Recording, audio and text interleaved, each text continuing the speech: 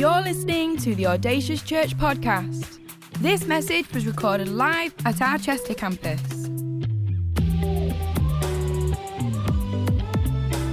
We know this is a great investment into your life, so tune in, listen up, and stay focused. For any more information, visit us online, audaciouschurch.com. Anyway, we are in part 4 of Hey Jude, and I'm super excited to bring this series into land today. And I've got a word really hot on my heart. Got some stuff I really want to share with you.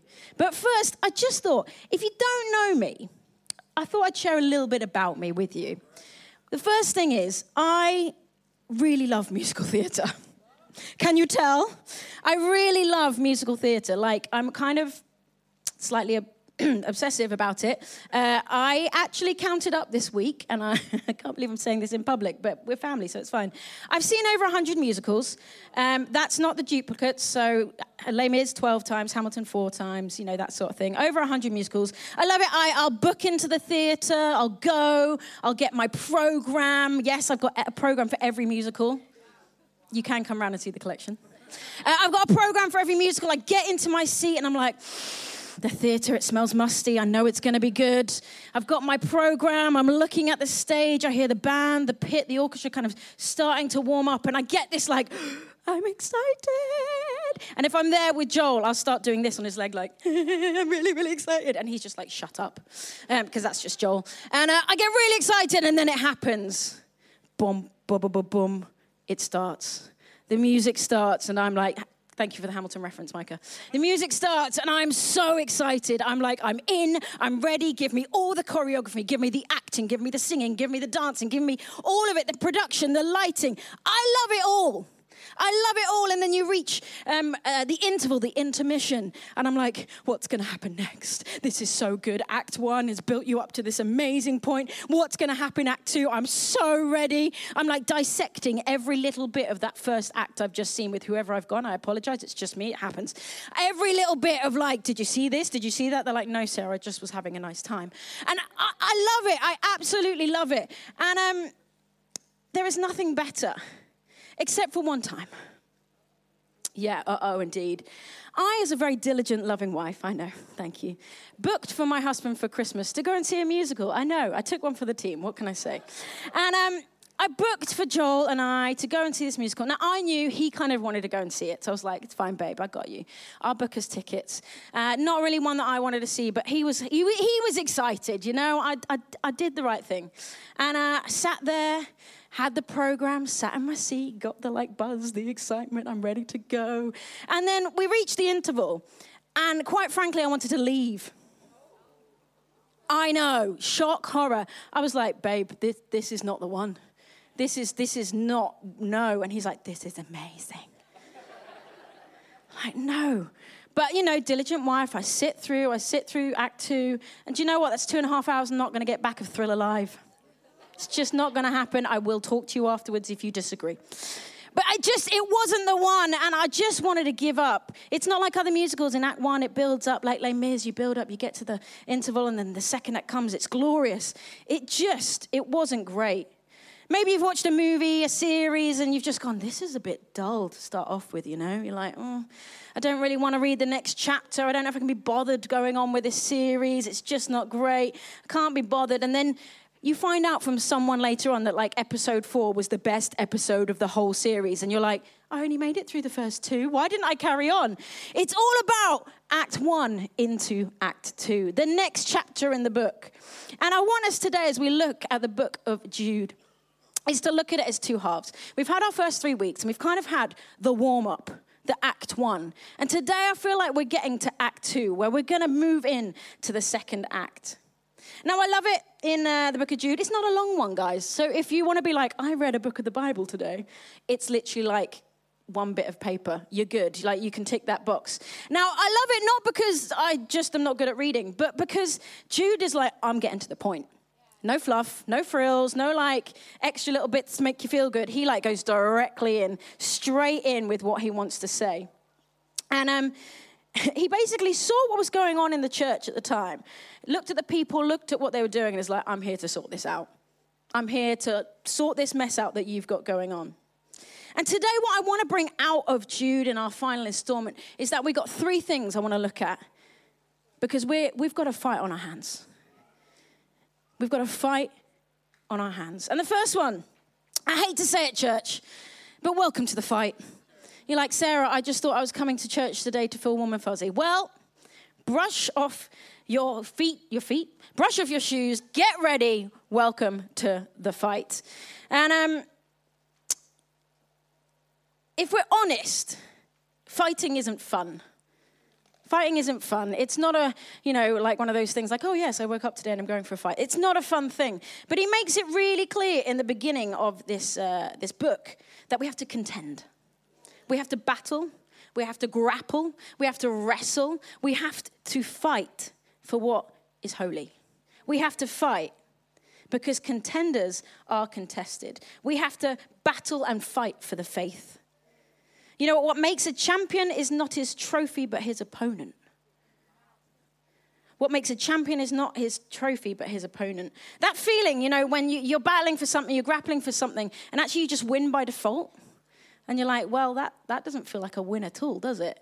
It doesn't feel like you really had to go after it. Blood, sweat, and tears. You really had to grapple for it. It's just like, I just won by default. Don't get me started on Liverpool, Premier League, COVID. Sorry. Yeah, I went there, I'm sorry. When you don't have to fight or battle for the win, it's just handed to you. But what we're saying today is that contenders are going to be contested. You're going to have to fight. Welcome to the fight. How do you celebrate if you didn't battle for something? It means something when you fought for it, when you've gone all out. Welcome to the fight. In Ephesians 6, it says this. In addition to all this, take up the shield of faith, which you can extinguish all the flaming arrows of the evil one. If you're going to live in the bullseye of God's will for your life, you're going to have to expect the arrows. Those who live in the bullseye have to deal with the arrows. If you're going to go after what God's truly got for you in your life, what he's called you into, what he's given you a plan and a purpose for, it's not going to be smooth sailing. And I'm sorry I'm bringing this up today, but it's the truth. Things are going to be rough. Things are going to be tough. But when we contest and we battle and we fight for something, we know on the other side, it's worth it, right? It's good. It's not like something you just win automatically. It's a battle. It's grappling. But you know it's good on the other side. It comes with the territory. It comes with what we sign up for when we say yes to Jesus. But you know what, church? I know in my life, as someone who said, yes, Jesus, I want to live your will, your plan, your purpose for my life. Yeah, I've had hardships. I've had hard times. I've had things that have made me weep and have broken me. But I get back up because I know that God is good. Because his plan for me is amazing. Because he loves me. Because he says, you're my precious daughter. Because I get to live in the freedom that Christ brings me. That I get to know what it's like to have plan, to have purpose from the Almighty One, the King of the heavens and the earth. He says, you're mine, walk in step with me. I'm going to fight. I'm going to contend. I'm going to battle. I'm going to grapple. Because what's on the other side of that is God's goodness. What's on the other side of that is his plan. What's on the other side of that is a life full of faith. It is worth battling, fighting for. Welcome to the fight, church. Welcome to the fight. And we know in Jude, he's going after those in the church who weren't in line with God. It says this in Jude 4. For certain individuals whose condemnation was written about long ago have secretly slipped in among you. They are ungodly people who pervert the grace of our God into license for immortality and deny Jesus Christ, our only sovereign Lord. He is not messing around with his words. He is going straight in. The community has been infiltrated. Beware.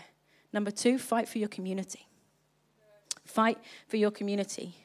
He is not messing around, mincing his words. He goes straight into this verse. He is calling out the people that are not in line with God, the kind of ungodly, the unholy, the people are trying to be distracted into what is not of God. He's going in hardcore here. He even says, he calls it out in verses 7 and verses 11. He talks about Sodom and Gomorrah. He talks about Cain. He's like really going in. Verses 1 through 16. And it says in verse 16, and I really like this verse because he calls it out and he says, I'm calling out the grumblers and the fault finders. Ooh, hello. Don't know about you, but that just kind of little bit of the arrow to the heart there. The grumblers and the fault finders. I'll be honest, I grumble. I know sometimes I come away from church on a Sunday, I'm like, oh, if we just done it like this. Or I'll even message Lee and say, could we not have just done that? I'm a grumbler, I'm a fault finder. But what I'm saying and what I know and the conviction I get is that there's more. And that is that God has something better. Is that I'm being called out in this to not pick holes, to not kind of go, what about this, what about that? But I'm being told, Sarah, keep your eyes fixed on this house, the goodness of God, the people of God, the godly people. Yes, am I going to try and help those who are getting it wrong, who are the ungodly that we're calling out in this? Am I going to try and help the fault finders and the grumblers? Yes, I am going to help them. Help them to see that God's plan is beautiful. Help them to see that his house is incredible. But don't fret, he doesn't leave it there. He carries on in Jude and he says this, dear friends, by building yourselves up in the most holy faith and praying in the Holy Spirit, keep yourselves in God's love as you wait for the mercy of our Lord Jesus Christ to bring you to eternal life. It's pretty cool, huh? I'm going to read that again. But you, dear friends, hello, dear friends, hi. By building yourselves up in the holy faith and praying in the Holy Spirit, keep yourselves in God's love as you wait for the mercy of our Lord Jesus Christ to bring you to eternal life. So we know, he makes it pretty clear, don't be like the grumblers. Don't be like the people who aren't going out after God's love. But he gives us the tools to fight. He gives us the tools to help with it. He doesn't just kind of lead this all up and then just lets you go. He goes, no, here's how to do it. We've already looked in this series, build yourselves up in the word and in praise. And I don't know about you, but we've been building ourselves in praise today. My goodness, if you know me, I'm a praiser. Do you know what? At the moment, I'll be really honest with you, church. At the moment, I'm going through some rough stuff in my life, some health things going on. I'm good. Just keep praying for me. But I have declared and I have said that my breakthrough is coming through praise. I'm not going to wait on a Sunday to get to the nice, feely kind of smooth music. I can relax into the presence of God. No. I'm going to be hot off the top because when it comes to praise, it changes the attitude in my heart. I might come in feeling lousy. I might come in thinking, smile, fake until you make it. But actually, when I start to praise, my attitude changes because I'm like, oh, it's not about me. It's about him. It's not about what I'm going through. It's about the fact he's going to bring me through it. It's about the fact that my breakthrough is coming through praise. Breakthrough praise is not just like this timid little thing. It is declaring that he is Lord. It is declaring that he is over everything. It is declaring that he's in everything, through everything. He goes before everything. That's why I praise. It's not because I'm the worship leader and therefore I should jump around. I praise because there's something in me that shifts, that changes, that this desire, this passion, this heart, that is about the goodness of God. Doesn't matter how I feel. Church, it doesn't matter how you feel when you walk through those doors because he's bigger than that. And he's better than that. And he can take your heart from feeling heavy to feeling light. But it takes you to do it. I can tell you this, but it takes you to do it, to go, I might feel awkward, but I'm going to lift my hand today. I might feel awkward, but I'm going to get in the praise pit. Because I hate to tell you, but it's not about you. It's not about you. It's not how you feel. It's about him. Build yourself up in the faith. Pray in the Holy Spirit. Remain in him. John 15, remain in me. So we see clearly, don't quit. There's work to be done. Welcome to the fight. Fight for your community. 4 quick things. Position yourself to receive. In your life, in your diary, in your busy, busy week, where's your God time? Simple fact. Where's your God time? Is it literally in your diary? Do you write it into your diary? Or is it, I'll get to that if I have time before bed? Is it in your diary? Are you positioning yourself to receive from God? Are you putting that time into your lifestyle? What does it look like in your diary? How often are you reading your Bible? I was really challenged last year by some incredible women in the house to really get into the Word. And I'll be honest, I've really struggled to read my Bible. And last year, I got alongside some incredible women. Accountability. We read the Bible every day. We did the Bible in a year, something I genuinely never thought I would do. But accountability kept me going. And now it is a lifestyle. It's not even a habit. I wake up and if I get halfway through the day, I'm like, oh, I haven't read the Word today. I feel it in my soul. Make it lifestyle. Practice the way. Press into being like Jesus. Do people look at you and see Jesus? Do people look at your choices, the way you live your life, and see Jesus through your actions? Kindness, patience, generosity through how you live your life. Can people see it? Pray. Pray yourself anointed. Pray yourself anointed. When was the last time you laid it all down before God in prayer? Like truly, really. Not like the offhand little prayer. I know for me when I'm driving the car, oh, Jesus, just help me with this. When was the last time you paused, you stopped, you pressed in? Give time to pray for your circumstances and for those around you. And pass it on. Who was the last person you encouraged with faith? Like, how many of us have got a mobile phone? Pretty much everyone. It means you can text, you can WhatsApp, you can Instagram. Really easily, little messages, encouragements in the faith. Because we're a body, we're a people, we're a family. This is what we should be doing. Point 3, and this is my favorite bit. Because we've had the first act, and now we're at Act 2. We're at Act 2, and we find in Jude that the fight for others. He gets to this point where he's like, do you know what? We've talked about us. We've talked about the internal. We've talked about us in here. But now we're going to start looking outward. He flips it from us to others. From us to others. Because your fight is not a full stop. It's just a comma. Verse 22. Be merciful to those who doubt. Save others by snatching them from the fire. To others show mercy mixed with fear, hating even the clothing stained by corrupted flesh.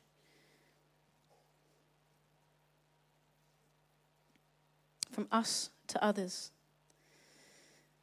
And I want to be really honest with you, church. I have a heart and a passion and a desire for others, for the others in the world. I do. And I just felt as I was preparing this, how often and how easy it is for us to get all consumed by what's going on in our lives for us. And today what I want us to do is shift as a body, as a people, as a family, from thinking us to others. I feel it so clearly that we need to have a little bit of a shake-up, a little bit of, okay, wake ourselves up to go, it's not always just about this, it's about this. From us to others. My heart cries out because when I think about it and I think about the things that we're doing in the life of church, which are amazing, but there are people out there who are broken.